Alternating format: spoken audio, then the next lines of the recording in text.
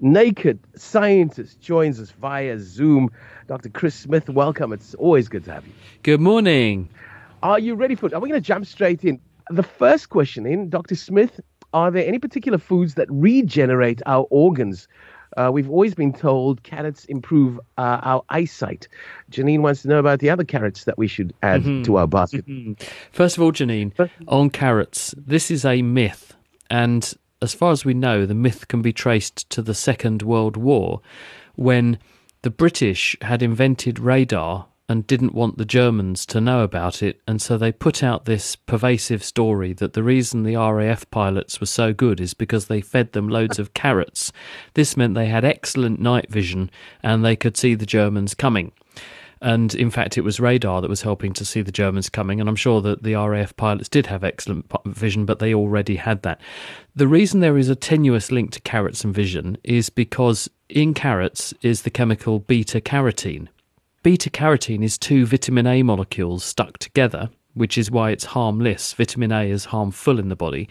When you get it into your body breaks apart the beta-carotene molecule back into vitamin A molecules, but it does it at the rate at which it needs it. So you can't overdose on carrots, but you need vitamin A to make a pigment in your retina, which is your rhodopsin pigment that sees light and turns light waves into brain waves. So there is a link between eating carrots and vision, but most people, because vitamin A is fat soluble, are not deficient in vitamin A. There are some parts of the world where people eat a very samey subsistence diet that is chronically low in vitamin A, and they can have eye problems and they do need supplements, but most people do not, and therefore eating more carrots will not help your vision, but it will help your overall health, because at the end of the day, we all probably don't eat enough fruit and vegetables. The current evidence is that you should have at least 5 or 6 portions of fruit and vegetables, and that doesn't mean 1 pea is a portion. It doesn't mean a glass of red wine is a portion of fruit. It's a nice thought, but it doesn't work like that. You do need about 5 or 6 portions of fruit and vegetables a day as part of a healthy lifestyle. And if we try and take the nutrients out of the food and put them in a pill, it doesn't work. That's what food is for, and we have evolved over millions of years to extract the micronutrients and the calories we need from food in the context in which they are found in food. And if you try to separate the nutrient from the food context, you tend to see that the nutritional value goes away. So there are some circumstances where people are specifically deficient for certain micronutrients, and putting those back with a supplement is very helpful. An anemic person does need some iron to push up their hemoglobin level, for example. A person who might have been abusing alcohol for a long period of time might be B vitamin deficient and need some B vitamin supplementation. But most people should eat a healthy diet, and that will give you all of the things you need to regenerate every organ in your body and make it stay in tip-top condition for as long as it possibly can. It doesn't mean there's some magical cure. What it does mean is that you give your body the best chance you're going to have at healing itself, because our body is its own best master, and letting it do what it does best by feeding it the right raw materials is what it absolutely needs. Flowers have been topical this morning, so let's go there. What causes some flower scents to become evident only in the evening or night and not in the day? Well, plants have body clocks just like we do. They can keep track of time. And in fact, there was an outstanding piece of research that was done in England in the last 10 years or so, where scientists showed that plants are actually doing quite complicated maths, because plants store energy in their leaves and in their stems, and they store that energy in the form of starches. And they make the energy during the day through the process of photosynthesis, where they capture energy from the sun, they pull in carbon dioxide from the air, and they use a chemical reaction to produce sugars, which they then turn into starch, which is their energy store. Now, they always use energy, but they can only produce an excess of energy during the day. So in the same way as if you've got solar panels on your house, you need somewhere to store the energy those solar panels are producing. Otherwise, at night time, you're going to go without power. So what the plants do is store up the starch in excess during the day, and then they use some of it at night to keep themselves going when the sun isn't shining, ready for the next day. But the plants would be losing out on the opportunity to grow if they just had loads of stored energy hanging around and they didn't do anything with it. So the plants do a crafty bit of maths, and they know how much energy they've stored. They know what time the sun's going to come up in the morning, and therefore when photosynthesis can switch back on, that's like the power coming back on. And so they calculate how much they can grow and how much of their energy store they can use with respect to the amount of time it will be before the sun comes up again, and then they grow at the maximum rate. Isn't that amazing? So in other words, plants are using a body clock which is ticking in each of their cells, coordinated by the sun, to work out how to run their metabolism. They use the same body clock to work out how to make seeds and flowers at the right time of day and also at the right time of year. And they also use the same techniques to work out how to run their smell production to make themselves maximally attractive to the right sorts of pollinators. And some pollinators are not bees that are active during the day. They are night active animals like moths. Moths do a huge amount of pollination, and you need to therefore make your plants accessible and attractive to night active pollinators like these moths. How do you do it? Well, you link the production of certain smells and the opening of flowers to time of day, and that's exactly what the plants do. What a beautiful story. I'm going to be looking at my plants a little differently from now on. Morning, Naked Scientist. Why is it dangerous for you when your appendix bursts, and what is its purpose? Keith wanting to know that. Hello, the Keith. answer to that question. You will find your appendix on the end of your cecum. Where would you find your cecum? Well, if you start at where your gut opens into the outside world, not to put too delicate point on it, and work your way backwards, if you traced a finger on the outside of your tummy, you would go up the left-hand side of your tummy to where your diaphragm is, the top left, then you go across towards the top right, and then down towards the top middle. And where you finished with your finger, that's pointing at your cecum, which is where your large bowel starts. And hanging off the bottom of your cecum is this thing which is more strictly known medically as the vermiform appendix. And vermis in Latin means a worm. And it does look worm-like. And it is this funny little worm-like thing that sticks out from that part of the gut. It's a blind-ending pouch, if you like, off the end of your cecum. And in some animals, it's very large. In us, it's much smaller, and we wonder if it's a bit vestigial. It's something that doesn't do very much for us. It's one of those things that we had and relied on more in the past, but probably plays a lesser role in an anatomically modern human, although we don't know 100% for sure. There's no evidence that taking one of these things away makes people any less healthy, so that argues that probably it's got a more vestigial function in the modern era. But in there is a lot of lymphoid tissue. Your immune system is very active in your appendix, and so it may have a role perhaps earlier on in life in helping us to build the right sort of immune response to tolerate the right sort of microbes and reject the wrong sort of microbes. Sometimes stuff can get stuck in the appendix. You can get what's called a fecalith, which is a hard bit of poo, effectively, that goes in there, blocks it up, and then becomes inflamed. Sometimes that inflammation just subsides on its own accord and you have a bellyache for a few days and then you feel better. But sometimes it becomes an ongoing cycle which gets worse and worse and worse, and the inflammation weakens and breaks down the tissue, and this can cause an abscess in the appendix where there's pus and infective organisms and an inflammatory response, and this can sometimes burst out through the layer that covers the gut inside you, and it can pollute your peritoneal cavity. A, this is extremely painful, and B, it's a medical emergency because any inflammation in the peritoneum can spread very quickly and it can cause a state of sepsis, which can cause circulatory collapse, and it can kill people. And this needs to be dealt with by a surgeon very, very promptly. And it does happen from time to time, and we see this happening. It doesn't kill everybody, and some people, when this happens, they're lining of the stomach wraps around the inflamed bit and walls it off, and so you just have a really bad stomachache for a while and you get very desperately unwell and then you recover. And you can sometimes find this in patients when you go in there for some other reason later and you find everything stuck together, and it's evidence that basically the appendix has had some trouble in the past.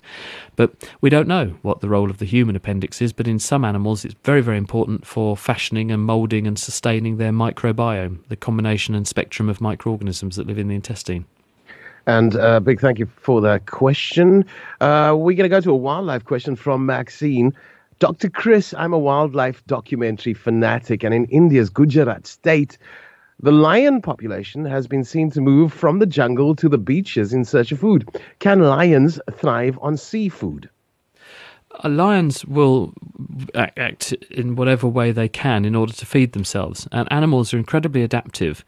And there's a lovely story. I interviewed a scientist a few years ago who's looking at monkeys that eat shellfish, and I'm not sure, I can't remember exactly what part of the world she was working on an island, and there were some monkeys that had learned to go down to the beach. They would find the right sorts of shells at the right stage of the tide. They would knock them off the rocks with other rocks, and then they would eat the shellfish.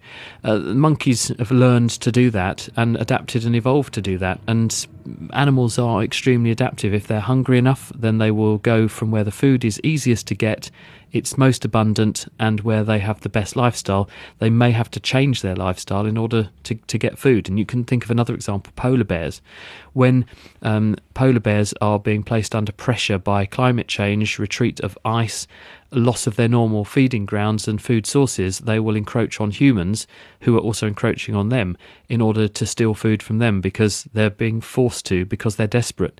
So animals will go wherever they can to get food to sustain themselves, but what they're doing is making a balancing judgment between where can I live, where can I reproduce, where can I do this in the greatest safety, where I have to invest the least effort in finding food. And if you rob them of their normal food source, you will force them to slowly adapt and change to try to obtain food sources that they can get wherever they can get it. I mean, at the end of the day, cats do like fish, and these are felines, and so if they can find some fish and that kind of thing, they'll eat it. Yeah, it makes absolute sense. In fact, some people suggest that primates and their seafood diet have contributed to their cognitive growth nearly, and that in relation to fossil finds here in the Western Cape specifically. Interesting, the seafood diet and cognitive development. Do you know of any correlation? Well, there's an argument that there are certain fatty acids, the omega-3 fatty acids, which are present in a greater abundance in things like oily fish. And as these are in great demand in the human body, and especially in the developing brain, because we cannot make them. The reason they're called essential fatty acids is because we cannot make them through our own metabolism. They are vitamins, and the brain depends upon a trace amount of them, a bit like an engine in a car depends on trace amounts of engine oil to keep the engine running smoothly. And if you supplement with them, it does ensure that a brain does develop to its maximum developmental potential, because if you don't have enough of them, then you can retard the development of the nervous system, and that may in turn impact on function. So that yes, there is an argument that if you can access these sorts of things in reasonable quantities, then you maximize the potential of the development of your nervous system, and therefore your potential cognition. Wow. Okay, so another medical question in. When a person blushes, how does this happen, and why does it feel like it's hot? Ivan in Plumstead with that question. Hello, Ivan. He doesn't tell us, I presume, why he blushes or what he's done to make someone blush. No, not forthcoming. Well, the answer is humans are really visual species. We devote maybe a third of our brain just to decoding what we're looking at. That's how neurologically hungry our visual sense is. So it makes sense as a social species for us to make maximum use of our visual abilities to communicate with each other non-verbally. So some of the signals we send out do not involve words and speech at all. They are visual signals. Some of them might be things like crying, some of them might be smiling, some of them might be looking angry, but colour and colour of the face also plays a huge role. We pay and put enormous emphasis on looking at faces. If you show people a picture and you trace where they look at that picture, you will see that they dwell very heavily in terms of how long they look at things on the face area. And other animals do this as well. Birds are really very good at telling if they're being looked at or not. They can use where the eyes are to work out where the face is and whether they're being watched. And we're the same, because we have particular areas of our brain devoted just to decoding what a face looks like and who somebody is. And we can tell thousands of faces apart very, very quickly because we have dedicated brain areas just for doing that very thing. A question for the Naked Scientist, and of course, Dr. Chris Smith with us till 10 o'clock this morning. Does learning the arts, music, painting, etc., provide health benefits to an individual, particularly as one gets older? It's Neil in Goodwood. He says he's getting older every day, and he's learning to play the piano. I realise I didn't actually just explain why the blushing actually happens, how it happens. I explained why we do it, which is to send signals out. I should just say the reason that we blush physically and physiologically, blushing a red face is because you have diverted more blood to the superficial tissues of your face. If you push blood close to the surface of the skin, you can see the redness, and A, this changes the colour, and B, this changes the heat because blood is hot, and if you put hot fresh blood close to the skin surface where there is the temperature detecting nerves, it will feel warm. So that's the reason why we do it, to send a signal to each other. It's a vascular phenomenon. You're diverting blood to the skin surface, and that's why it feels warm, and that's how it's achieved. And the reason we make ourselves look red is because red is quite a potent signal of emotion, and it's used to convey either bashfulness or embarrassment, but also and humiliation, but also anger.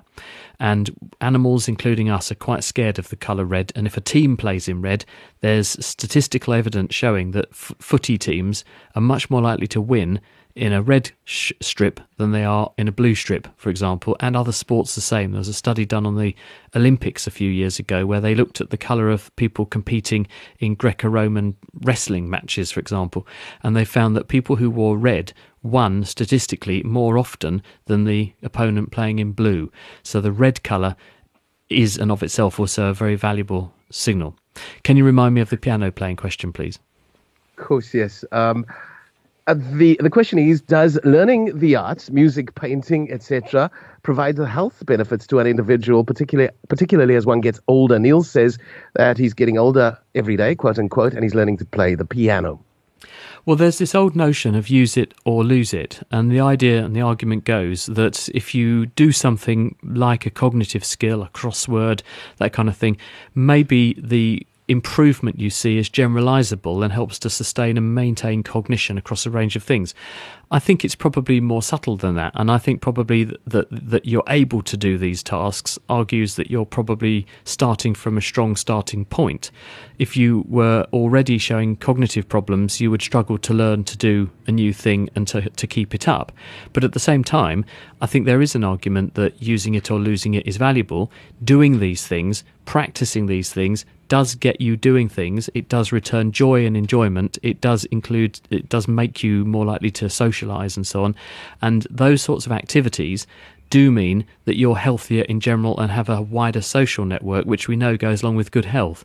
So I think it's not one single thing where there's a bit like I was saying earlier, if you take the nutrients out of the food, they lose their nutritional value. I think it's the same. It's not just I do one thing and that benefits my brain because. I think it's part of a big picture where all of these factors play together, and doing these things translates into a healthier body and a healthier mind, which means we're ultimately overall healthier and happier, and therefore probably likely to live longer.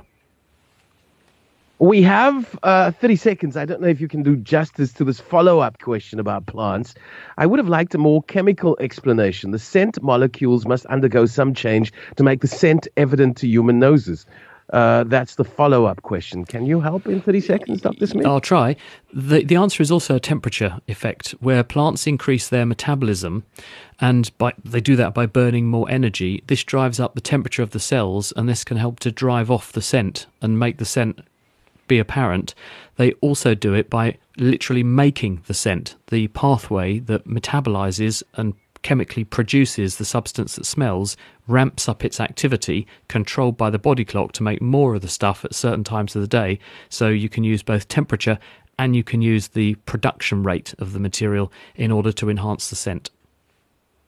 And we're going to have to wrap it there. Big thank you, the Naked Scientist, Dr. Chris Smith, answering the questions that keep us awake at night.